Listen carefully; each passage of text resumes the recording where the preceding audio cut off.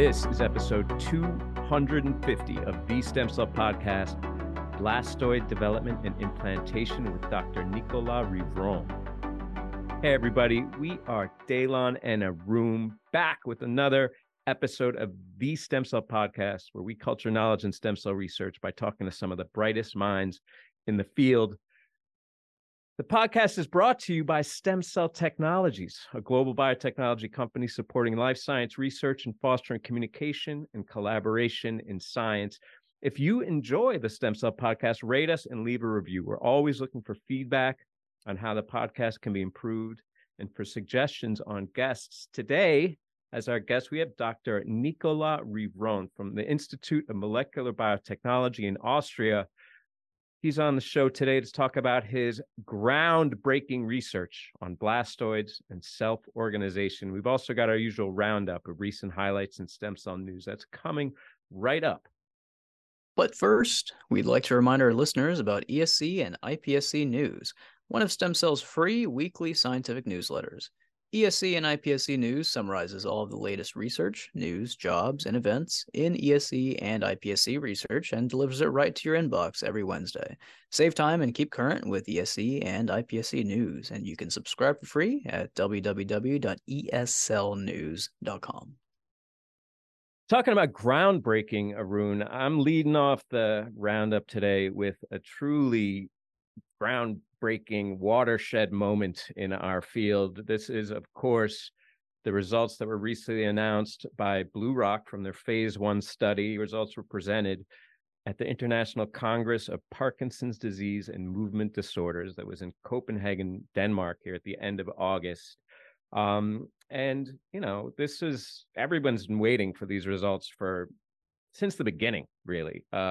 The culmination of decades of work, and it's a story about bemdaneprocel. I mean, first we got to talk to Blue Rock about, or anybody, about how they formulate the names here. I'm going to struggle to say that a few times during this roundup story, so bear with me. But bemdaneprocel, it's this investigational cell therapy that's meant to replace dopaminergic neurons that are lost in Parkinson's disease, and it's made up of these dopaminergic neuron precursors derived from human embryonic stem cells, and then they are surgically implanted into the brain where they can reform neural networks and restore motor and non-motor function to patients. And, you know, there's a huge need here. Estimated more than 10 million people worldwide suffering from Parkinson's disease, about 1 million of those living in the United States alone. And we know there's no cure that's effective, and the treatments that are out there, they kind of lose efficacy over time. So this phase 1 study was a multi-center, multi-site, open-label, non-randomized, and non-controlled study that was focused on an initial cohort of 12 patients that were divided into 2 different dose levels. The first level was cohort A, 5 subjects that received a dose of 0.9 million cells for caudate putamen, which is where the cells are injected. And the second cohort was 7 subjects, reaching a total of 12, and those received triple the dose, 2.7 million cells per caudate putamen. And the assessments of these patients were meant to progress over the course of 2 years. This is 1 year out, where we're looking at the primary objective, demonstrating safety and tolerability. And that objective was met in all 12 participants, both the low and high dose, with no serious adverse events. There were 2 adverse events that were reported that were unrelated to the cells. One was a seizure that was attributed to the surgical procedure. One was a patient got COVID. I mean, can't blame anybody for that. Both of those resolved without any sequelae. PET imaging, and this is big, showed that there was evidence of cell survival and engraftment in both the low and high dose cohorts at a year out. And efficacy, functionally, this is the most exciting to me, using this thing called the Hauser diary, which categorizes patients as being in the on state when their symptoms are controlled, the off state when they're experiencing a worsening of their symptoms. So in the high dose cohort, the patients reported an average improvement of 2.16 hours in the on state, and that corresponded with 1.91 hours in the off state. So that made sense. And here's the key for me. In the low dose, there was also an improvement, but it was about a third of, almost exactly a third of the efficacy, 0.72 hours reported in the on state. That is without dyskinesia, and corresponding decrease of 0.75 hours in the off state. So intuitively lines up for me. You're getting a third the dose of cells, you're getting a third the efficacy. I know I'm oversimplifying there, but there was also this objective measure, or more objective measure, from the Movement Disorder Society called the Unified Parkinson's Disease Rating Scale that showed similar reduction of symptoms in these patients, and scaling similarly better in the high dose cohort, and improvement, but not as great in the low dose cohort. So for me, this is a home run. All you can expect from a phase 1 study. I mean, notwithstanding they walk out of the clinic and never have dyskinesia again, but that's pretty far-fetched.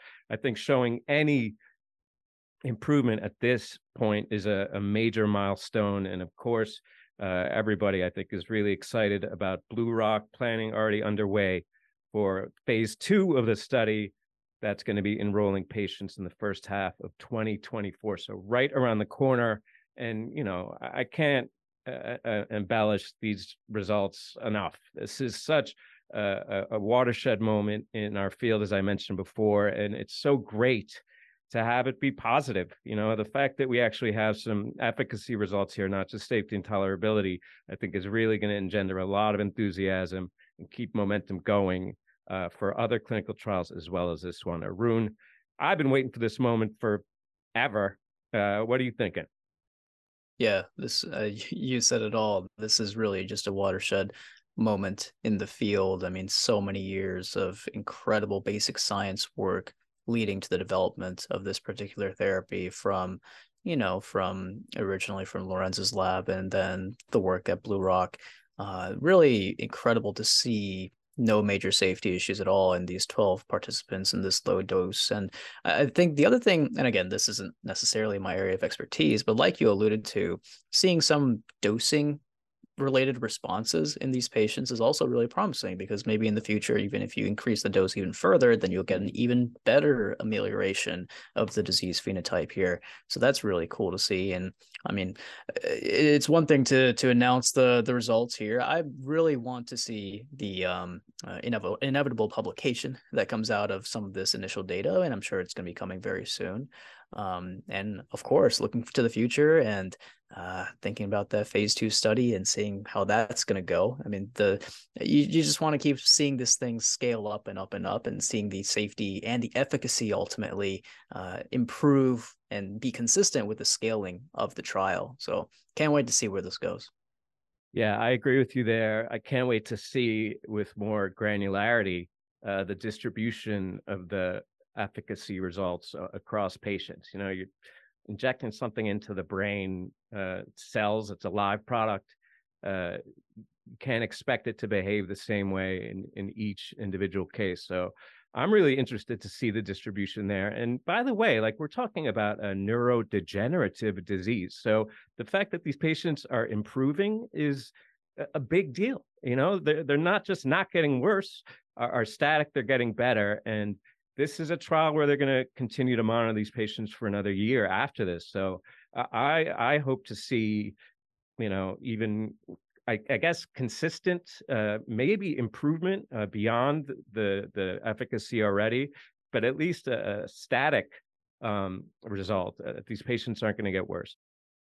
Moving on to another very clinically relevant story. This is actually coming from the New England Journal of Medicine. I alluded to in the previous story, where I like to see the clinical trials being published, the actual publications and the raw data of the clinical trials in journals, just to validate that what we're saying in these press releases actually holds up in a publication. And here is a New England Journal article from a Novartis-associated study using CRISPR-Cas9 genome editing of the HB1 and HB2 promoters to actually treat sickle cell disease.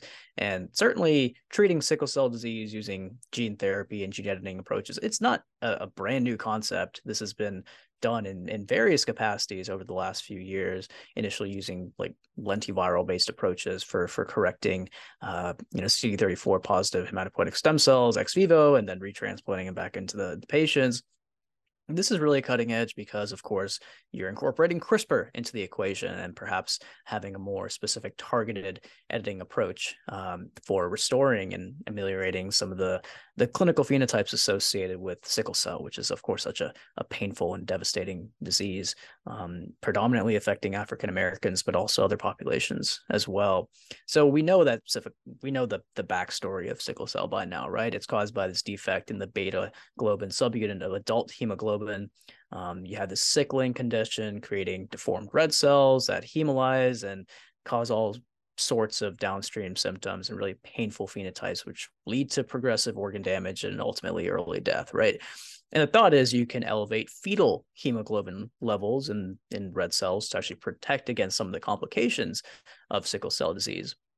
So there's this technology, this cell product, OTQ-923, again, developed in conjunction with Novartis, which is using CRISPR-edited CD34 positive hematopoietic stem and progenitor cells, which specifically have been, the CRISPR is targeting the HPG1 and HB2 gamma globin gene promoters. And this is the fetal version of the globin subunit of hemoglobin. So basically the thought is you can target the upstream promoters of the HPG1 and HPG2 to basically knock out a regulatory region, which ultimately reactivates the fetal globin gene, right? And that's their approach to alleviate some of the clinical manifestations of the disease. So turn off the adult problematic version of hemoglobin and turn on the fetal gamma globin subunit, okay?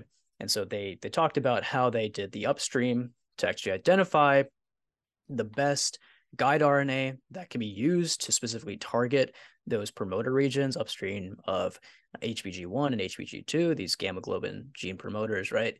So they found this guide RNA 68 after doing this huge guide RNA screen, right? Which is great. They did a bunch of preclinical validation that that's the best guide RNA for their targeting approach. And then, the crux of the paper, and again, the major reason why this is a New England Journal article, and we don't cover too many of these New England Journal approaches or publications, right? You got to put these things into patients. That's the whole point of publishing something in New England Journal is the results of a clinical trial, right?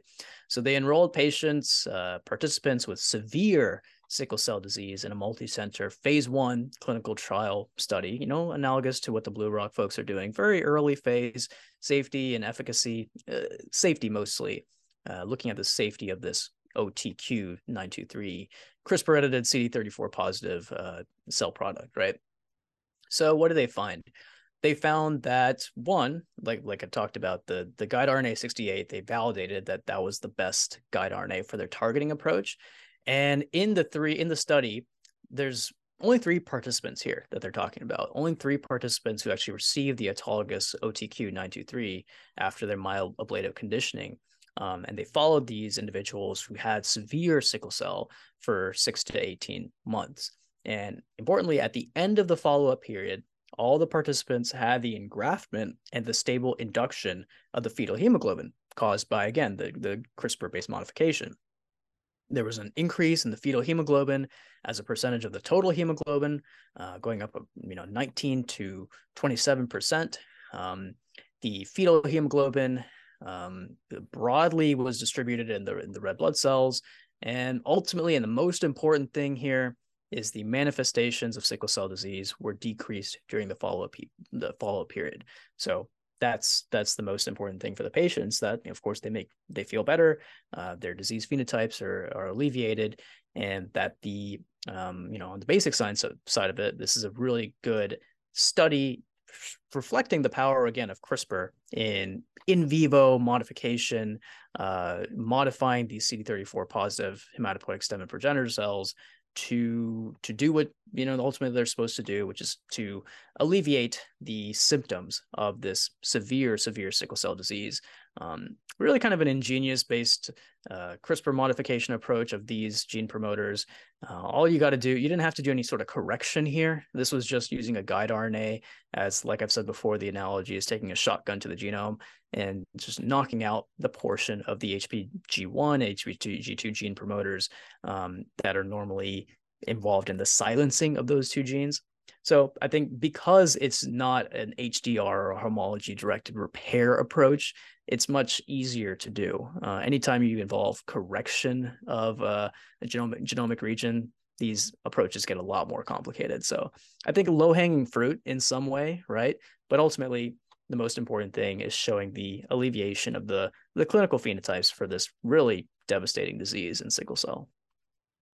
Yeah, man, whatever works, right? And I love hematopoiesis. We all know that, but this idea, I think, is why I fell in love with not just hematopoiesis, but hematopoiesis as a means of therapy. When Stu Orkin was kicking around this idea early days, it was about when I was coming into the field. And I remember falling in love with just that idea of the hack. It made me really appreciate an idea that has recurred over and over in my career, and just is generally, I think, a very closely and a treasured element of science and innovation, which is hacking the system. Right? It can't fix the adult globin, reactivate the fetal globin. I thought that was such a beautiful idea, and since then, there's been a lot of variable ways to achieve that goal. A lot of ways to skin that cat. And not even to mention the more classic genetic therapies for treating sickle cell. So as you said, this is kind of low-hanging fruit, less complex, I think more efficient, I guess. My question now is, with all these different ways of skinning the cat, all these different hacks, which is going to rise to the top? There's got to be a point at which one of these therapies becomes the dominant modality, just from, like, I guess, a economic commercial standpoint. And back to your point, I wonder if it's going to be this fetal globin activation as opposed to like a homology directed repair of the sickle cell characteristic, because I mean, it's got to be cheap. And as we've talked about also on the show, you got to get in there early. You don't want someone living with the sequelae of sickle cell their whole life, and the inflammation that goes with it. It may degrade the hematopoietic system. So anyone with sickle cell with a cheap therapy could get in there early and have a life where they're spared disease and associated sequelae. Yeah, whatever works. I'll take this. It looks like it's very promising. Yeah, definitely very promising. And I think one of the perhaps negatives, but of course you have to do these studies the right way, right? These trials take time, right? So developing any sort of cell therapy, genetic modification, gene therapy, whatever, you have to go through the rigors of clinical trials. And this publication is likely a decade in the works, right? And certainly there are newer technologies in addition to CRISPR-Cas9, which can, perhaps modify these cell products even more specifically than CRISPR can. We know that's possible. CRISPR, in a lot of ways, CRISPR-Cas9 is old school now, which is amazing to think about, because it's just that technology has only been around, at least in the everyday use, for about 10 years now. But now we're talking about adenine base editors, the prime editing approaches, which inevitably are going to also be used for some of these correction approaches. It's in the pipeline. It just takes time, right? Perhaps because this approach has shown so much promise, those downstream approaches are going to be accelerated. I don't know, to some extent, right? Ultimately, we have to see what's going to win out, or if this is really going to be iterative. There was the Lenti approach, and that worked, so that became mainstream. But then CRISPR came out, that became mainstream, and that's the gold standard. Whatever, who knows what's going to happen 10 years from now? You can't hope to do all of these trials at exactly the same time, because of course the technology is emerging at different times. But we'll see. That's I think regardless, just having a lot of arrows in the quiver, so to speak, for treating sickle cell is a good thing. Yeah, CRISPR, dated.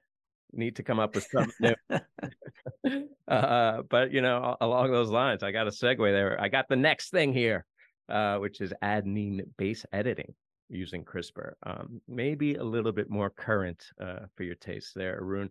But generally, what we're talking about here and what we've been talking about and are going to be talking about for the foreseeable future is precision medicine, personalized medicine, right? And in this case, not just treating the patient and their specific disease, specific mutation in the case of sickle cell. But I got a story about treating a patient's specific cancer, right? Not just the patient, but their specific cancer. And that's CAR T. There's all these targeted immunotherapies based on a lot of different immunomodulations. But CAR T, I think, is above all the most romantic to me. The idea of this, soldier you send out to go hunt down the tumor cells. I love it. And it's been, used widely, clinical trials for solid tumors now too, but it's revolutionized the treatment of hematologic malignancies, pretty much overnight, changing the way we treat, not overnight, as Arun alluded to, these things take years, but has truly revolutionized the treatment of hematologic malignancy with high rates of cures for cancers that have typically been resistant to traditional chemo.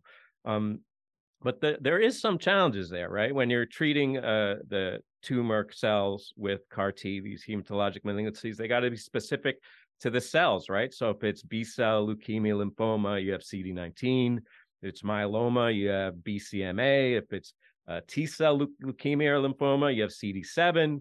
For AML, it's CD33, right? And that's been working. But there's some challenges technically, but also from like a economic kind of drug development standpoint, it's not very efficient, right? And you're also limited in terms of antigens because you got to have antigens as a room. We always talk about the off-target stuff, right? You got to have antigens that are going to be present and specific to the tumor, but not going to be in other vital places where the CAR T will wipe you out, the good cells, right? So that's a challenge. You got to have something that's clinically tolerable. And, that's not always going to be the case for every tumor. So as an alternative, at least with hematologic malignancy, there's this idea floating around of attacking just a pan antigen, in this case, CD45. It's expressed on the surface of pretty much all hematopoietic cells, right?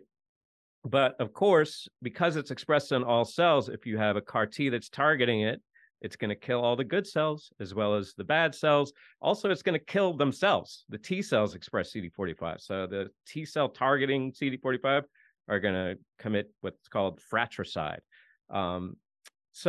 All right, how do we get around this? Work from Carl June, who is one of the OGs in this approach, going to win the Nobel Prize for sure, along with Sar Gill, both at UPenn. They built on this prior work, all right? And this is in treatment of AML, right? So AML is targeting CD33, but CD33 is present on CAR T cells, right? So how do you treat the tumor without having this fratricide?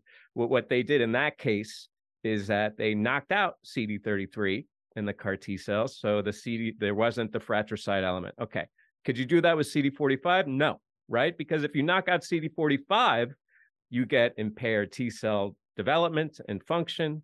And also, by the way, severe combined immunodeficiency, also known as SCID. You don't want that, right? So they had to come up with a nuanced approach. And I thought this was really brilliant, conceptually. What they did here is instead of deleting CD45 altogether, they used CRISPR base editing to install or to modulate the CD45 epitope, all right? So they put in this mutation that changed the antigenicity pretty much of CD45, right? So CD45 was still functional, but it didn't look like the native CD45. So the CAR T cells didn't attack it. They call this approach epitope editing. And they used it with great success. They showed that these epitope edited CAR T cells, they didn't kill each other, no fratricide there. And they were also effective in treating AML, B-cell lymphoma, T-cell leukemia, so they could attack pretty much all the different hematological malignant cells that are out there, or multiples that they tested here. And critically here, the native or the epitope edited hematopoietic stem cells were not attacked by the CAR T cells. So you could engraft those cells, they would persist and differentiate in vivo into the whole complement of hematopoietic derivatives, but the CAR T cells wouldn't attack them. So the idea here is you're effectively changing your entire hematopoietic complement, or introducing a new hematopoietic complement while also introducing the CAR T cells that are going to wipe out every other blood cell in your body, including the malignant cells. I think that's a really brilliant conceptual advance and could create a more off-the-shelf, I guess, product, which will be patient-specific in every case, but it won't have to be tailored to each specific malignancy. It can just treat blood as a whole. So I think that not just in the blood, but maybe this approach could be applied toward other organs, although not as easily, because you can't exactly replace your native organ complement with epitope editing. But I thought a neat conceptual advance and a nice hack following from your hack there, the fetal globin room. What do you think? Yeah, this is a really interesting idea. I think this idea of epitope editing is a really unique gene editing strategy. So you can protect cell therapies from these, like, from targeting themselves and all these other applications. But they mentioned in the discussion, there's potentially other applications, and you could use the platform for like in vivo selection of genome edited HSCs without genotoxin conditioning, or maybe even that they allude to this, eradication of the latent HIV reservoir. So that's a really powerful application. But and then they're thinking about other applications of this epitope editing to like other targets that we've actually talked about recently, CD117 or maybe CD123. So really cool technology here. And again, I've mentioned it before. I feel like we've become an offshoot of the immunology podcast here. We're covering so many of these stories now related to, hematopoietic stem cells, editing of these things, that maybe we should just merge into one grand podcast, just the podcast, right? But hey, it's just a reflection of how important these two fields are and how well intersected these two fields are, especially in the clinical applications too, right? The story I previously talked about was a clinical trial of HSCs and edited HSCs, and inevitably this is going to move towards clinical trials as well, this epitope editing approach. I also think we need to have David Liu on the show at some point, and we talk about all of these prime editing based approaches that they're working on over there in Boston. So Dr. Liu, if you're listening to this, we'd love to have you on. Yes, we would. A lot to talk about as all these editing technologies become so pervasive. But I just will remind you, Arun, as someone who loves the blood and also loves the immunology podcast, that it is the original stem cell and the first stem cell therapy. So I think there's plenty of stories for us to share. And I would love a merger for one of these shows. We could make it like a 5-hour bonanza of everything stem cells and immunology. Can't wait for that.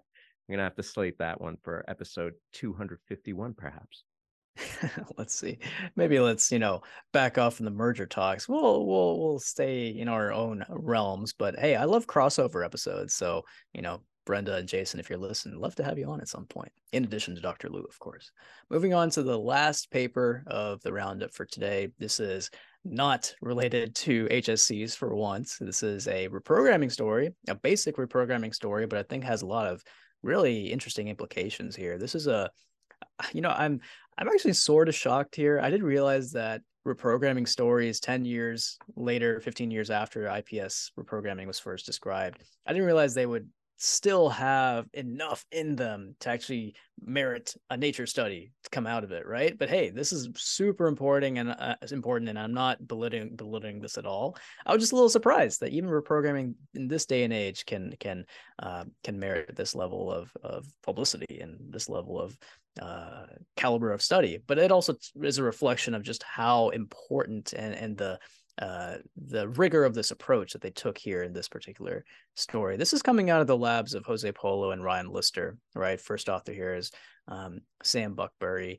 This is a study looking at reprogramming and how it could be improved even further to the level of having iPSCs truly on par with human embryonic stem cells, okay?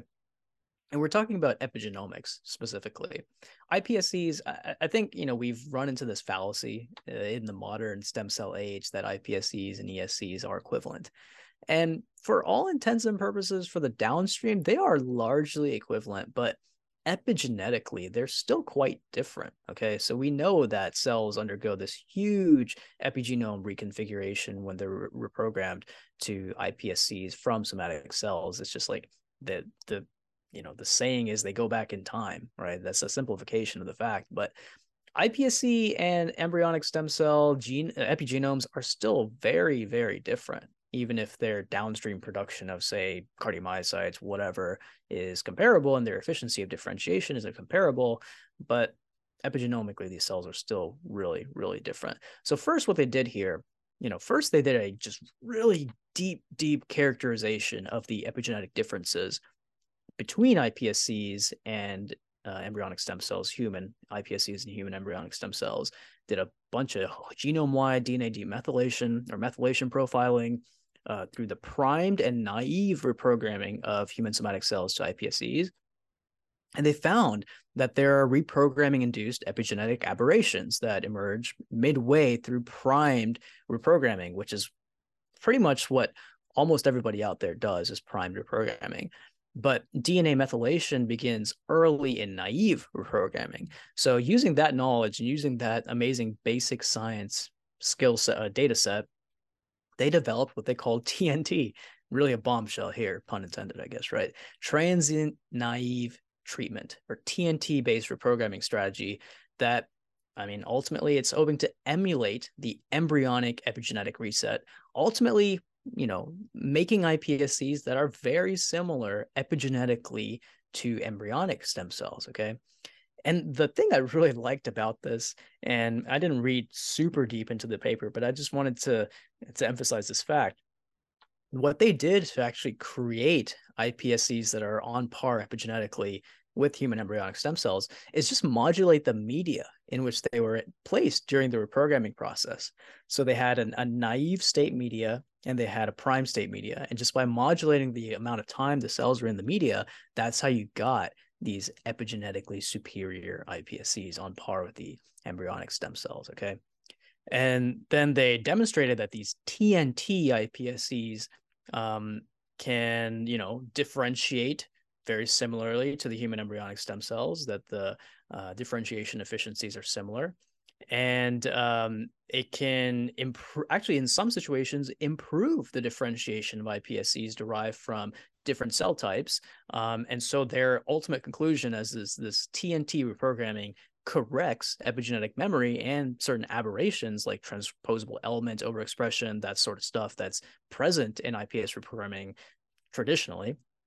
So this TNT reprogramming makes these cells epigenetically superior, that are what they say molecularly and functionally more similar to human embryonic stem cells than conventional iPSCs that we're using every day in our lab. And then they end, by looking to the future and thinking that, if TNT reprogramming is really making these improved iPSCs that are epigenetically on par with the ESCs, then perhaps there's a new standard now. There's a new standard for using these iPSCs for downstream biomedical and therapeutic applications, maybe for clinical trials like what we alluded to earlier, or these, TNT iPSC derived cell products that maybe Blue Rock could use in the future. Who knows? Maybe they'll be even better at making the dopaminergic neurons or whatever cell types that you want to use for clinical applications. So, I just wanted to reemphasize again, I'm not belittling this study at all. I was just surprised that we have,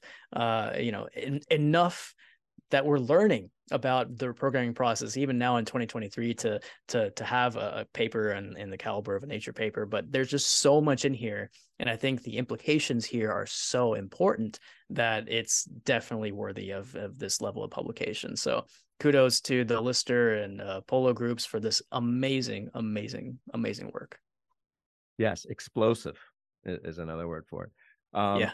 I, like you, when I started reading this, was like, oh, I can't believe there's still anything left in the tank with these reprogramming groups. But yeah, then, as I read it, I was impressed with, as you reviewed there, the power of just observing the system and then having this relatively, I guess, minor intervention that's, no barrier to entry for labs out there, so it can be widely adopted. I guess that's how it gets to this caliber of a story. It's something that is simple, but has, I'd say, outsized ramifications. And considering our guest today and how we're moving into this kind of embryo modeling space, where to date, no one has been able to create a blastoid or other type embryo model that could actually generate a live born and or fertile offspring. I think there is still some things to learn. I know the gold standard is, the tetraploid complementation, and that's not in human, but in mouse, it's been very well established that these cells have the capacity to undergo tetraploid complementation, demonstrating their true pluripotency. But there are still some open questions regarding whether or not those cells faithfully mirror their physiological correlate from an epigenomic standpoint. And that may be relevant to, disease modeling or whatever else in the future. So I think it's important that this study was done. I think it's great that there's now a really easy recipe out there for people to kick around and test whether or not this new explosive recipe can actually engender any kind of phenotypic differences or capabilities amongst the ES-derived products. So I think it's a great story. I never thought I'd read another reprogramming story again in Nature, but here we are. Yep, here we are in 2023.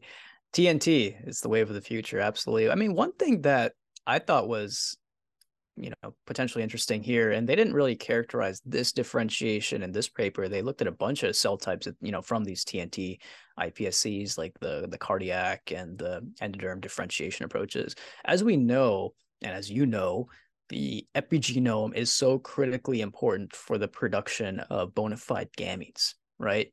Sperm and egg, right?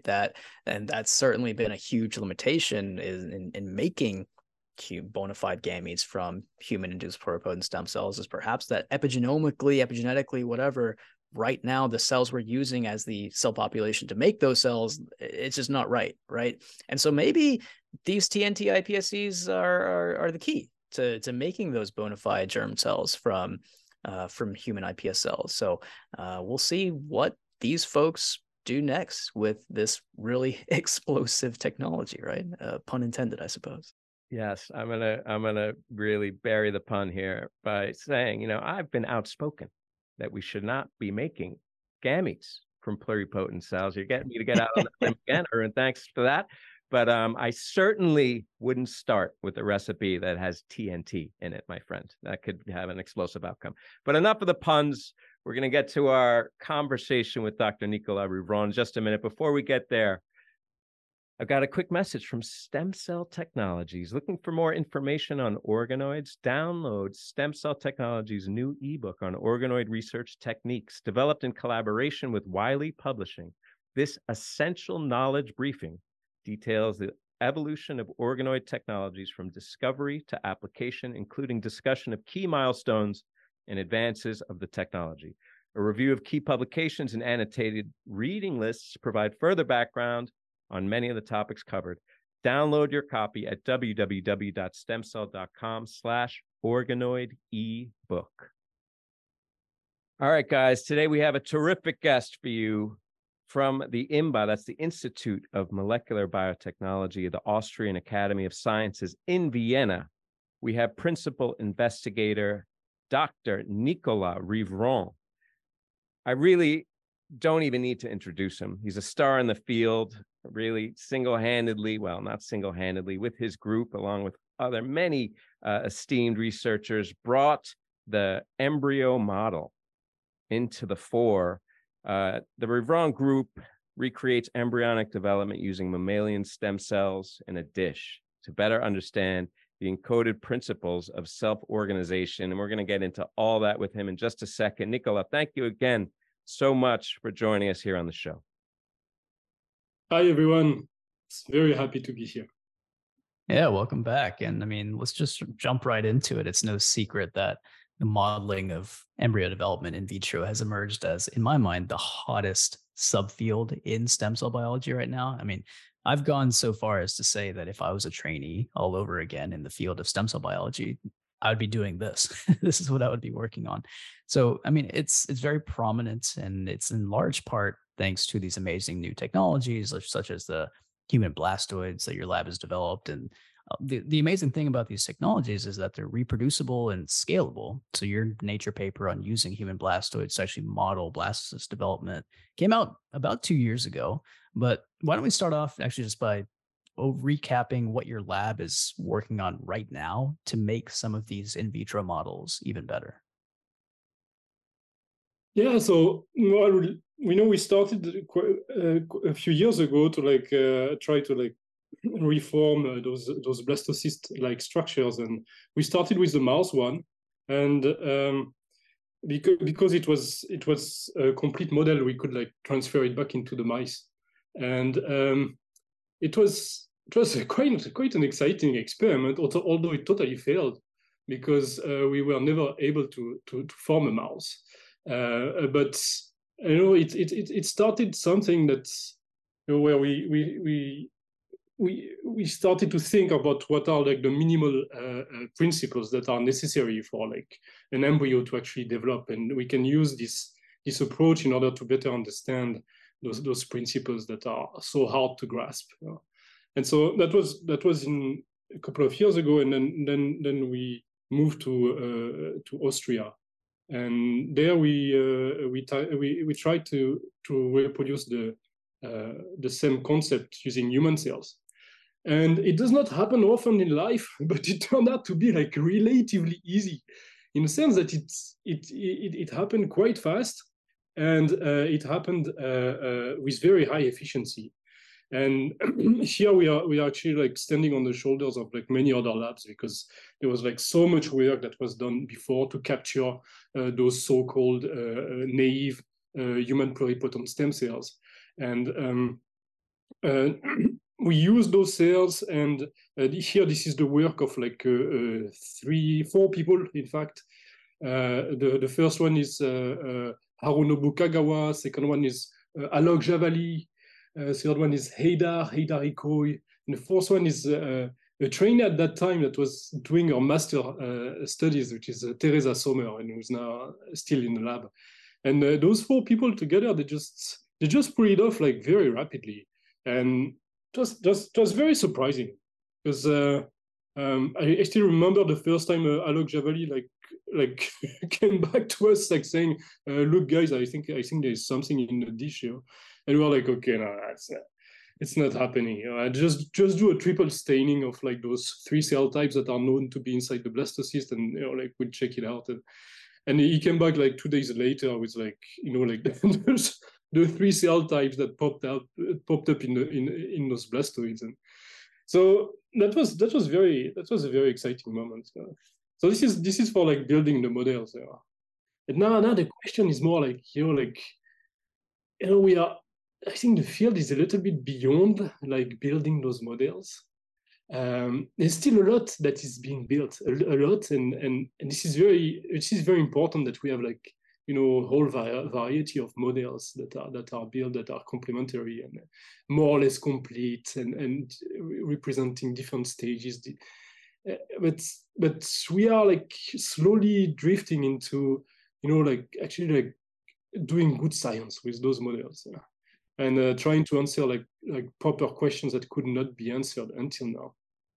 And there are many questions that can be answered, but I think in our case, what's very exciting is that we can model the moment of implantation into the uterus, and because those blastocyst-like structures have they are complete and they have the outer part.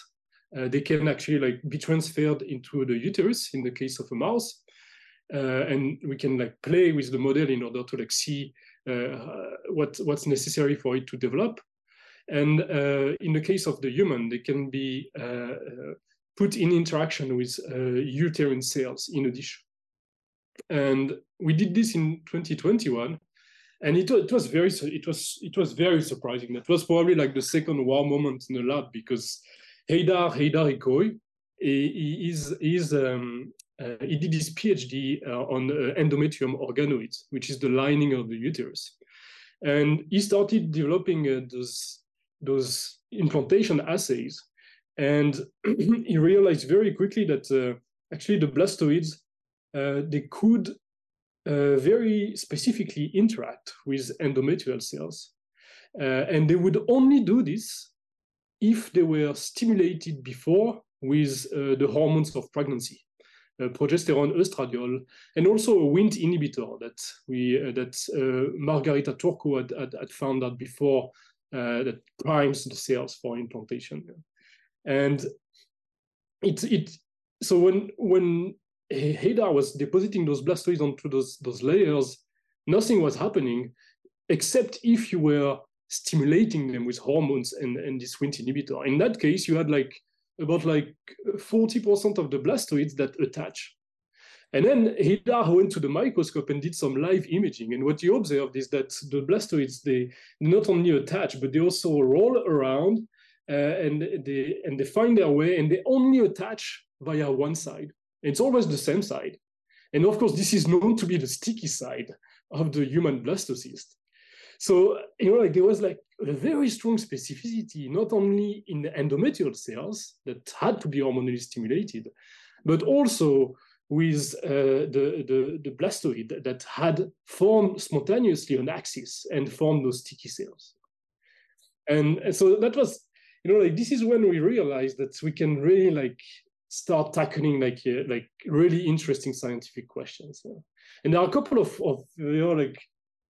sorry, I'm a bit long with that, but there are a couple of controls that we made on the side that were quite interesting, because we really need to understand what those models are really doing, and if those models are really recapitulating biology. And so when we saw that the human blastoids were attaching via only one side, it led directly to the hypothesis that the inner part of the embryo, the future fetus, is actually signaling locally to the outer part of the uterus, which is the trophoblast, to make them mature and make them sticky. And one very good experiment that we pulled off on, I thought was really cool, is that we could inhibit the formation of those inner cells by using a hippo overactivator. It's called XMU-MP01, or a STAT inhibitor called SC144. And in both cases, if we put this single molecule during blastoid formation, we actually don't form a blastoid, we form an anti-blastoid, a trophosphere. And when we deposited those trophospheres onto the hormonally stimulated endometrial cells, they were incapable of attaching. So it really fits. It really fits with the idea that at the very beginning of life, it's actually the inner part, the future fetus, the future embryo, that is instructing the outer part. That is the future placenta, in fact, to become sticky locally and to implant into a specific direction into the uterus. So this is a very interesting process in the mammalian embryo as a design that evolved in order to form those outer cells that are going to mediate the implantation into the uterus and later form the placenta. And by design, it is pushing those cells to develop. And we found many factors that promotes this. And it is locally directing those cells to become sticky, to implant in the right direction into the uterus. So these are all kind of interesting things that we can now study in addition. And one quite interesting aspect is that, in fact, the mouse blastocyst is implanting via the opposite direction as compared to the human one. So, those sticky cells that I was telling you about, they actually form on the opposite side in the mouse blastocyst as compared to the human one. So somehow during evolution, the whole system has flipped around by about 180 degrees. And I still cannot put my head around this. How is it possible that, somehow those embryos flipped around and still managed to develop and formed like this new way of developing inside the uterus? This is one of like those jumps in evolution that for me is like completely blowing my mind. So these are the kind of things that we can now like precisely like decipher in a dish, and then try to like look at all the signals, all the gene regulatory network, all the the principles and the evolution of this from species to species. This is really cool, Yeah, I mean, cool is an understatement, and that to me is what's so exciting. What you just highlighted, all that, as someone who focuses on reproductive biology, is that the diversity of strategies for reproductive success across mammals, it's very broad. Even with closely related species, it's not like the heart where the pump is effectively the same across the board. Like you just described there, you can have these vastly different, when the embryo implants, what the poles are of the embryo during implantation. And these are all things that we never could really address without getting into that black box of the uterus. So that's one innovation that I think was broke open with these blastoids. But also, as you just alluded to there, with the difference between mouse and human, this is stuff that we can't even model these phenomena in the animals that we're accustomed to, or we can't model them in a way that actually recapitulates the human biology. So I think that's what's so amazing about this, is not the making an embryo per se, but trying to unpack the process of implantation using these as a model. And along those lines, I guess I don't want to say disappointed, but it's frustrating for me, I guess, that a lot of the reaction is so focused on making, how late can these embryos go? Can we make organs? Is this going to be making humans in a Brave New World type scenario incubator? It's like a lot of the hype and maybe scandal or skepticism, whatever you want to call it, that surrounds the work, I think is really missing the point, that this is an amazing scientific tool. But I got to ask, I mean, you had alluded to it in your intro there, that you could implant these in the mouse and get implantation. I think a lot of people out there waiting to see live and maybe fertile offspring derived from mouse embryo models implanted in foster mouse uterus. Maybe these mice are even already alive and in review in some journal somewhere. But the published data suggests that as ordered as the embryo models look at peri-implantation stages, something goes off track. Do you have any ideas as to what the problem is there and how we can get over that obstacle to actually get live born pups from these embryo models? Yeah, well, I hope the mice are running somewhere. And I'm sure there are plenty. I hope there are plenty of people trying. This is not really like a big focus of our lab. We are more interested into like the questions relative to like implantation, but clearly we still need to understand what are the limitations of the model. So we are clearly like working on those questions of why is it that it does not develop to a certain stage, at least in utero. And the first thing that we realized is that the trophoblast stem cells that we were using, which have been derived by Janet Ronson, and like that was in 1998, are actually like beautiful cell lines, but they are very heterogeneous. And they comprise some subpopulations that are blastocyst-like, but also some subpopulation that are post-implantation like. And there's actually like 10% of the cells that are already like very differentiated. They are almost, like at the verge of like, post-mitotic stage. So one thing that we did in the last few years, and we published the paper in 2022. This is the work of Jin Woo Seong in the lab, along with a PhD student who is called Vicky Holzman. And together, what they found is that you can also capture trophoblast stem cells in a more pristine stage that better reflects the blastocyst trophectoderm. And we did this by learning from the embryo, in fact, because what we observed initially is that when we form blastoids from trophoblast stem cells, the trophoblast become normalized over time, meaning that they become more blastocyst-like over time. And we speculated that this is because they are in the presence of the embryonic cells that must be sending some signals.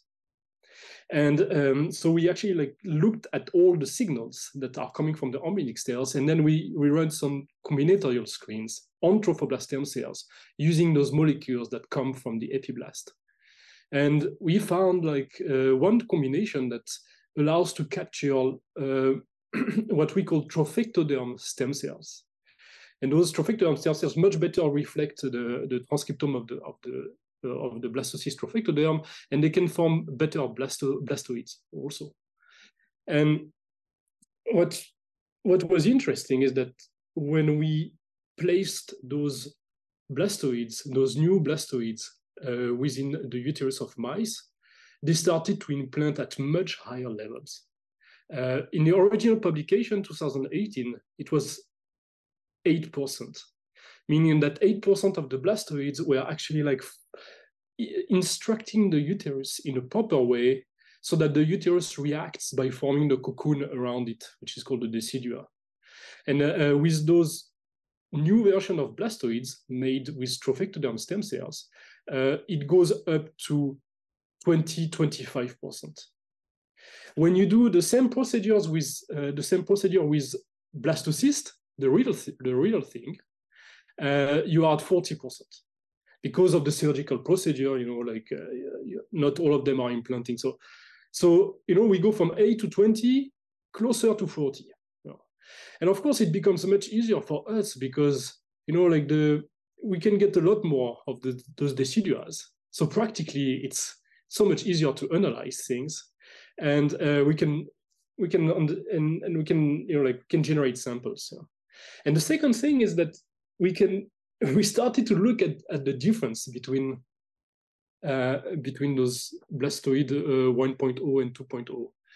And what we observed is that in those trophectoderm stem cells, they were upregulating a key homeodomain gene that is called CDX2.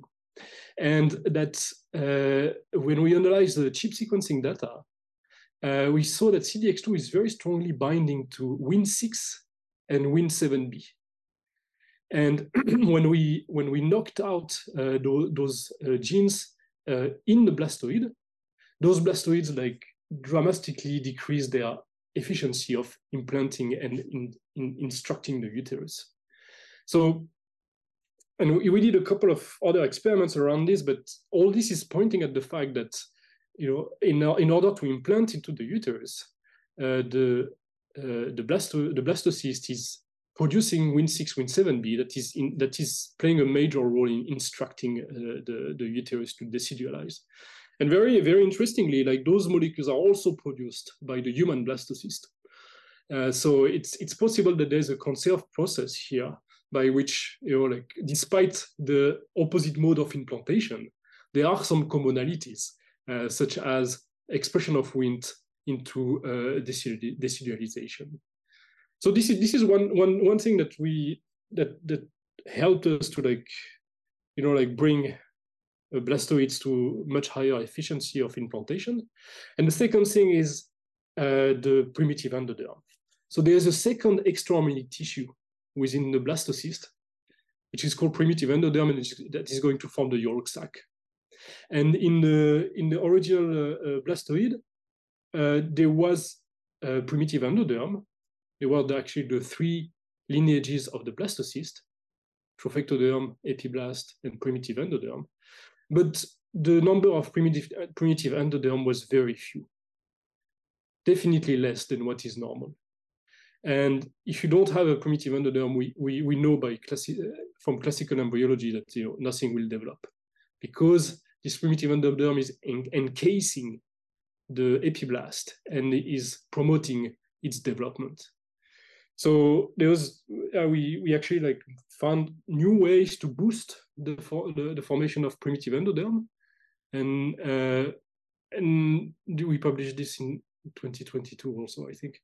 And we can to better extent have development of the epiblast. But what we are very interested in is to understand what is the crosstalk now. What makes this synergy between those extraorganic tissues and the epiblast. Yeah.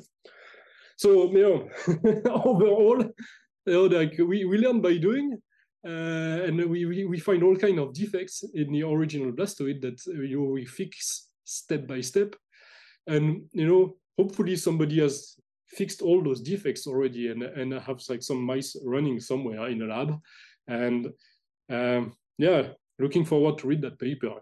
Yeah, I think we all are. I mean, the fact that you're able to actually progress the development of these embryo models just by implanting them in vivo, that's just so fascinating to me, and just a million questions that are unlocked from that capability. It's just, as somebody just who's outside of the field, I'm just blown away that this is actually possible. So I'm just so excited to listen to that. I guess shifting away from the science for a little bit, I wanted to talk about a recent development in the field that's non-science related. I guess it's tangential. Of course, we had the ISSCR annual meeting not too long ago. You're of course involved with the ISSCR in drafting some of the guidelines for early embryo models, for example. And it was just a case point in how prevalent this subfield of stem cell biology has become, is reflected in the very first plenary talk of the conference from Magdalena Zerdika-Goetz, who of course you know pretty well, where she presented some of her recent work. And we kind of know what happened next. After that presentation, there was a number of other preprints that got released online during the course of the conference. And it's just such a huge flow and influx of data that's coming out from these studies. And oftentimes they're happening all at the same time. Things are getting pretty competitive, to be honest with you. I mean, we had Jacob Hanna's group, who also published similar work and, had their preprint go up as well. I mean, things are very fast moving and very competitive in some situations. What are your thoughts on the pace of the field, of how quickly and rapidly it's progressing? I think it's important that there's a lot of groups that are involved, and because by having multiple groups, then we can progress better, and we can actually form different types of models, but also try to understand what the models are forming, and we need to set up very good standards in the field. We need to make sure that we are producing the right cells at the right moment, and that those cells pattern and form the right tissues in the correct way. So there's a lot of, it's super important that we actually are able to really understand the structures and the cells that are formed. So for this, there's a tool that is super powerful. It's a single cell transcriptomic, of course, and this became a standard for everybody to do a single cell RNA-seq to the minimum. And but there's very few references that we can benchmark our models to. So there's like a very important need for developing like good reference maps of human embryonic development at the single cell level. This is going to be absolutely crucial to understand, what the models are forming and to which extent they can be useful to do science. But beyond the single cell transcriptomic, there's also like a lot of need for doing better quantitative morphometric studies to understand, at the single cell level, how similar the cells that are formed and the tissue that are formed are to the real thing. Of course, for humans, for human embryos, it's extremely complicated. Yeah? But once we have designed proper ways for human embryos to develop in the dish, those IVF embryos that are generously donated by those couples that have finished their parental project, we can try to like grow those human blastocysts in a dish, and for them to form the right cells at the right time and the right tissues in the right places, and then get some very good morphometric data from those in vitro grown blastocysts, and to do some high content imaging, and we can obtain like very large data from this high content imaging, literally like hundreds of parameters per cell, and draw again those maps in order to nicely understand what's happening here. So this is something that I think as a field that we really need to establish in the next couple of years, and there are already quite some people who are making efforts into doing this, and we need to reinforce this. The models that they are only going to be they are going to be useful if they recapitulate, if we know what they recapitulate. So it's not that they have to recapitulate everything, but we have to know what they recapitulate. And once we know, this allows to focus the science and to answer those questions that we are after. So it's work in progress. Yeah. I can only imagine the kind of progress you got going on in your lab right now, but I want to get down to something, specifically clinical. I know your interest is in self-organization, just the phenomenon of self-organization in systems. And you're focused on this peri-implantation stage and the cellular interactions. And you elaborated there on the education, so to speak, that the ICM gives to both the trophectoderm and the interaction there with the primitive endoderm. These are all cells that are present in vitro fertilization, right? And this culture period that the embryos undergo before transfer back into the uterus. Are you investigating in that you have this model and you've already gleaned some insight into the signaling between? How do you apply that clinically to in vitro culture of human embryos? I mean, can you? I feel like you could do that right now. Do you have any kind of capacity or your research lab that's just really focused on that translational approach?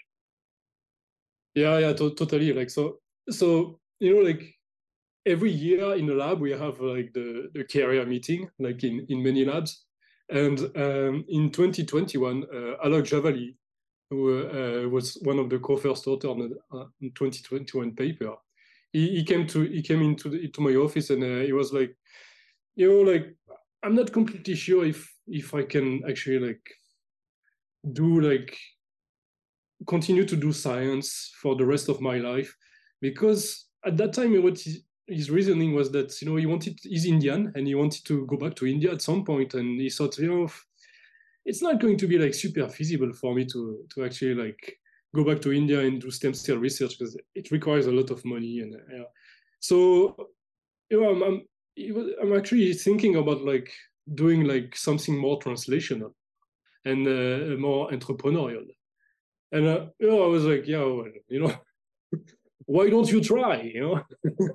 And we actually like spent quite some time since then. And he has set up a company that is still in the making, but that I think is doing very well, and that is using Blastoid technology along with implantation assays, as we developed previously, in order to tackle clinical problems. And Alok is actually the managing director of the company, and he's running the show over there. He's absolutely amazing, that guy. And so we are having a very good time because we've discussed tremendously with clinicians in the field in order to like understand what can be done and how we can help. And we came up with like a couple of clear problems and started screening. And so we are actually like in the process of testing a couple of things that came out from Blastoid research in the preclinical setting at the moment. So he has like teamed up with a couple of clinicians, and he's actually like already like working on seeing how predictive human blastoids are of human blastocysts. I think we're going to get some surprises here, because so we can easily find a lot of principles. We can easily find a lot of molecules, but like going through the whole process of actually like getting to contribute to the clinical world is a long way. But yeah, if there's one person who can do it, is definitely Alok Javeli. So I think you have to like you have to know why you're actually doing this, because it's a tremendous effort to set up those more translational aspects. In our case, it's because I really want to know if blastoids are good enough to contribute to clinical research. And for me, like proving that blastoids, the science that comes out from blastoid research is good enough to contribute to clinical research would be a big plus. It would mean that somehow the models are good. So like we don't know where this is going, but it's a lot of fun, and Alok is pretty geared up, so yeah, we'll see. Yeah, I guess, again, a lot of fun is an understatement. Just as a third party listening to you talk about this stuff, it gets me excited, and I think it's actually a good time now to talk about some of the guidelines, right? So you've been involved in developing some of the ISSCR guidelines and recommendations concerning research on human embryo models formed from stem cells, and actually had this Stem Cell Reports article on the topic a few years ago. I mean, as you just alluded to, for example, your colleague from India, the stem cell research community is an international one, and researchers from the different parts of the world are subject to different laws and different regulations, especially when it comes to this specific type of work. So tell us why it's really important to have guidance on what should be considered appropriate or not when it comes to this sort of early embryo modeling work. And also, maybe what's the next step when it comes to the evolution of these guidelines? Yeah, I know this is more my part, like this, and I put a lot of thoughts into this, because I think it's super important, and it's also very interesting because it brings you to a different space. We just talked about the clinical space, but those ethical aspects, it brought me to discuss with ethicists, with philosophers, with people in the regulatory space. And this really opens up your mind and your views on things. It has been like extremely interesting. And the first thing is that, so in 2018, when we published the mouse blastoids, we very rapidly gathered a couple of people in order to think about those issues. And here I have to give credit to a couple of more senior people in the field who really like put some effort into making us think about this. And I'm talking about Martin Pera. I'm talking about Janet Ronson. I'm talking also about Amanda Clark. And they actually like gathered a bunch of people within the ISSCR to think about those questions. And this lasted for 2 years. For 2 years, we had like dozens of discussions with people all around the world. It was about like 15 people. And we thought, okay, we need to like come up with like an update of the guidelines that tackles the urgent questions. And one of them, and the reason I was invited, it was that we knew that human blastoids would be on the way. Of course, they were on the way in my lab, and they were on the way in multiple other labs. And we wanted the ethics to be done in parallel of the science. And it turned out to be like very successful because in 2021, the year where the human blastoids were published, the guidelines also came out.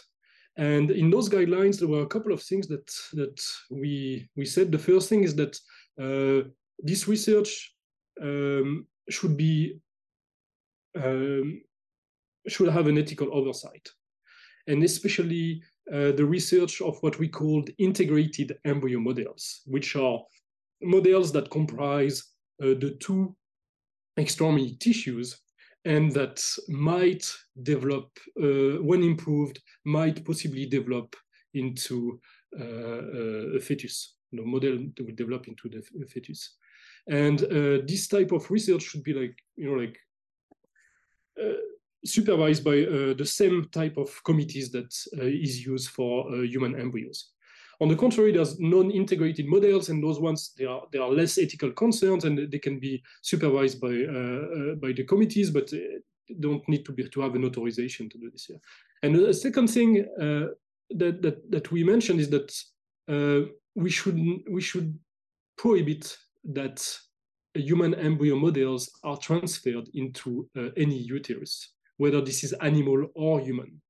And those rules that are ISSCR guidelines actually came out, right on time. And it was super important that those things are done in parallel.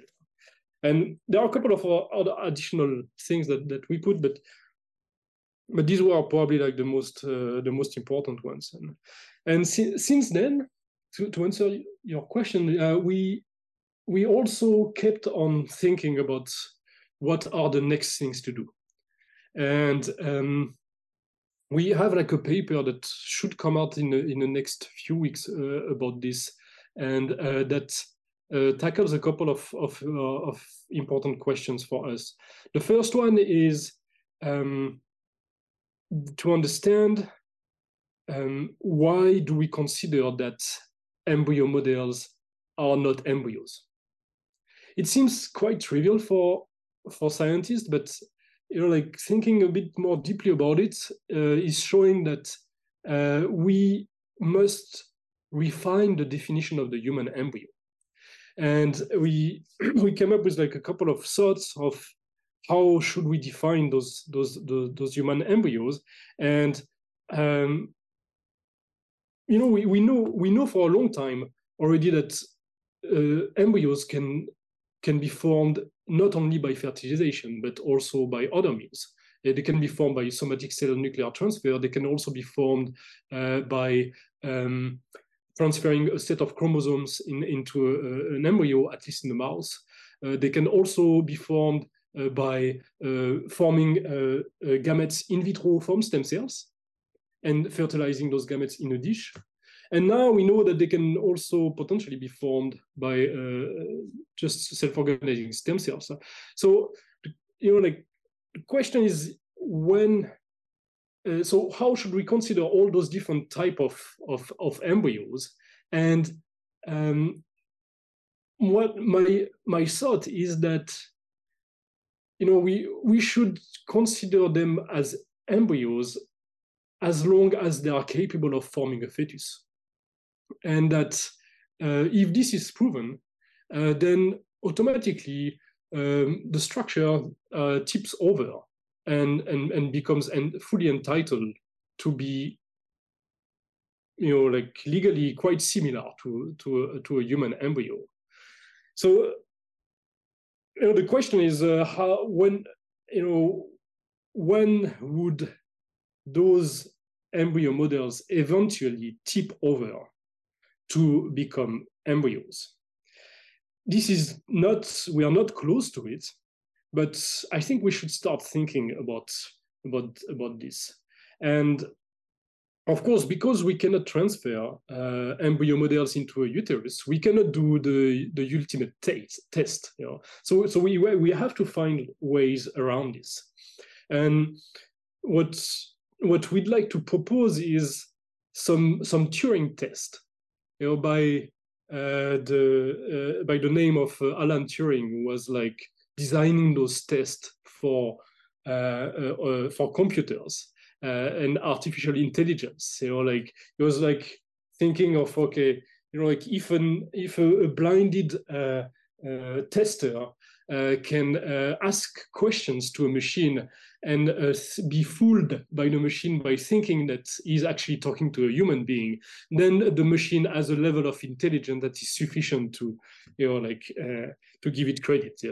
And we are trying to think of like Turing test for embryo models that by which we could biologically test those embryo models in order to see if they pass those tests. And so there are like two tests that we have in mind. And the first one would be, of course, if those models could develop efficiently and faithfully in a dish until a certain point. And if this is happening, then you have a certain level of certainty about the quality of your model. And here the question is, when do we actually stop the in vitro experiment? And this would probably have to be a compromise between, the longer you wait, the more sure you are about your model, but you don't want to wait too long so that you run into ethical problems. So that's probably the first Turing test. But I don't think this is sufficient for embryo models to tip over, because you really want to know if they are really going far enough to form a fetus and eventually to have the capacity to form a neonate. So I think next to this, there's a second Turing test that we can think of, which would be if a similar embryo model in an animal would be able to form living fertile animals. And here, of course, we can start with mice, but mice are very different from humans. So I think there's a necessity to put the bar a little bit higher and to think of recapitulating full embryogenesis with species that are closer to humans, such as pigs and non-human primates. And if an embryo model is capable of forming living fertile pigs, living fertile non-human primates, then the second Turing test, in my view, is passed. And if the two Turing tests are passed for a specific embryo model, then I would tend to think that this specific embryo model should probably tip over and be legally considered similar, if not equal to a human embryo. And after, there can be multiple additional layers to be added to this. It's not because you are legally considered an embryo that you can do everything with such an embryo. For example, the somatic cell nuclear transfer embryos are considered embryos, but they cannot be used for reproduction. But they can be used for research in some countries. Yeah. So we would have to then think about what we actually do with those embryo models potentially turned embryos, and establish additional layers of regulation in order to know what is acceptable and what is not. And I think, for example, it's clear to everybody that it's not acceptable to transfer those embryo models into a uterus because it's probably going to develop abnormally, and it could harm the gestional carrier, such as like in the case of molar pregnancy or ectopic pregnancy. But it could be that they are still allowed for research because these are important models, and even if they are legally considered similar to an embryo, we still consider that they should still be used for finding drugs, improving IVF or such things. So these are the things that we are currently thinking of. Like what is the definition of an embryo? Can we actually refine it based on in the light of embryo models? Once we have this refined definition, can we use it in order to define precise tipping points for when eventually embryo models would become embryos, legally speaking? And what are the Turing tests for doing so? And then finally, what are the different additional regulations that we want to put in place to ensure that the use of those embryo models is, following ethical guidelines and carving an ethical path that would maximize benefits to society. So these are the things that we are thinking of now.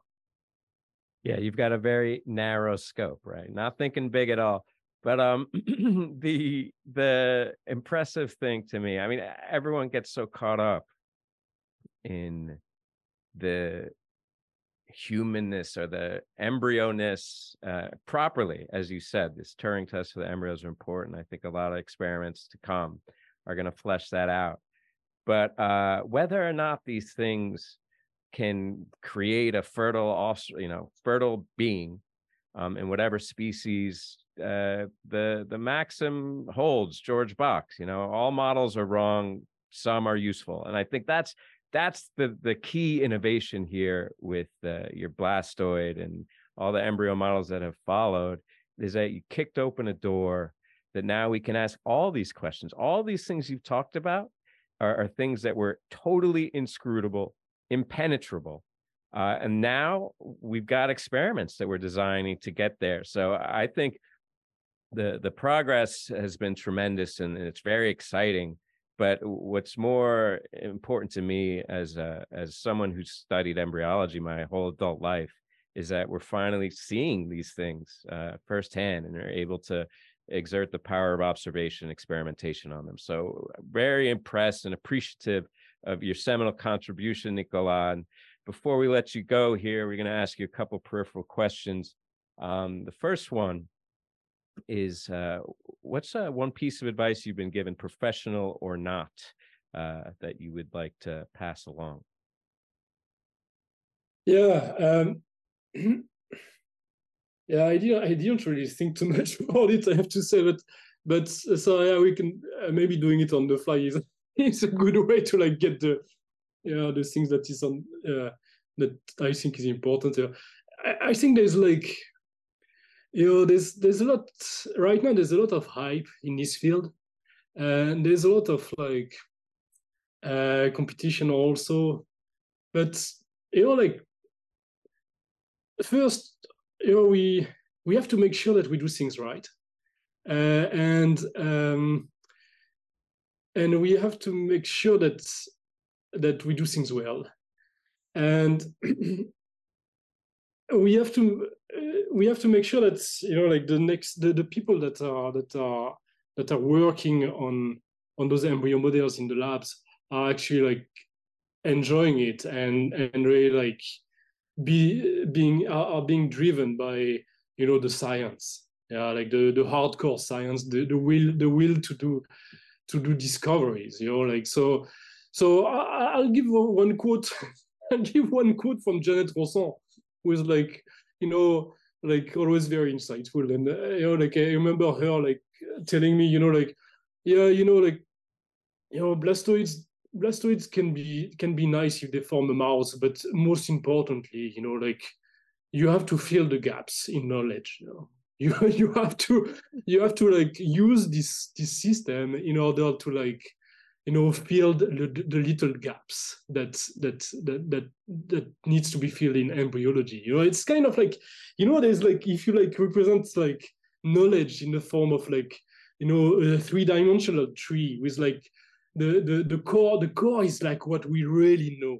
We know, and we are standing on this knowledge, and there's no way that we can actually like challenge this, and I think this is very important to remember, that there is this core knowledge, and that's like we're standing on this, and this is firm. But then after, there's like the branches, that are like like becoming more and more spaced. And this is what I think she meant by filling knowledge gaps. It's not necessarily like like the most edgy questions in science, but it's super important that we actually like understand this like very very finely, and very that we fill those gaps.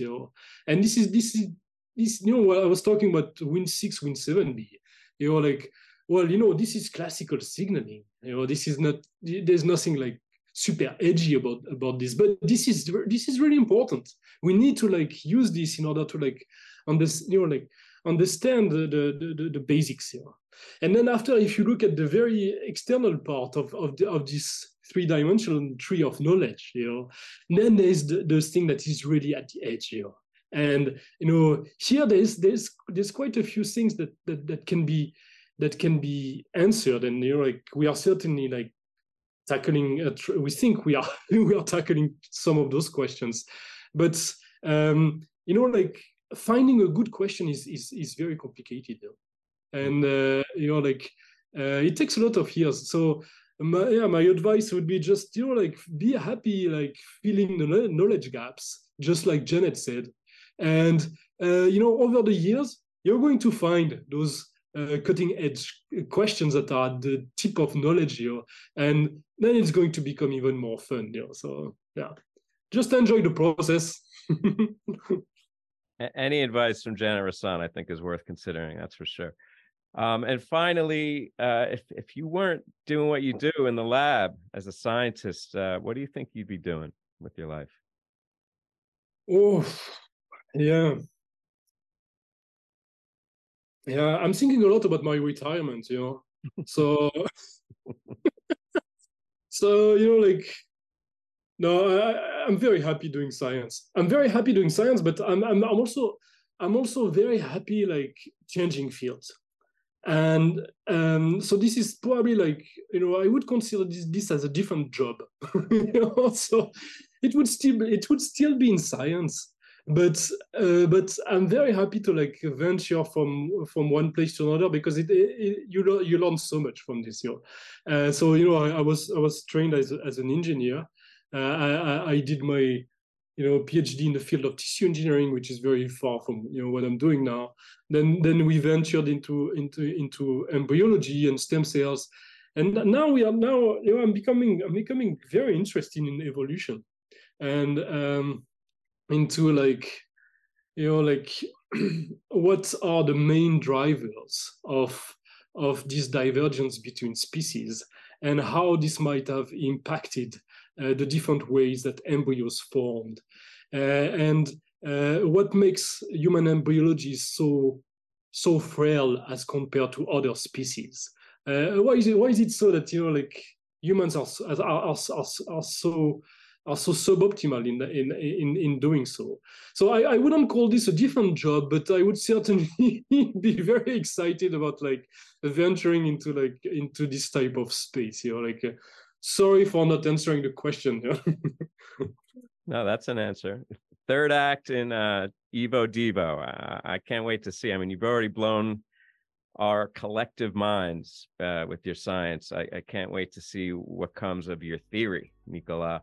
But I guess I'll have to wait a bit longer because you still got some work to do with them blastoids and embryoid models, my friend. And we can't wait to have you back on the show soon enough to tell us how that pans out. But for now, we're finished, and very grateful for sharing, just your thoughts, your journey, your process, and all of it.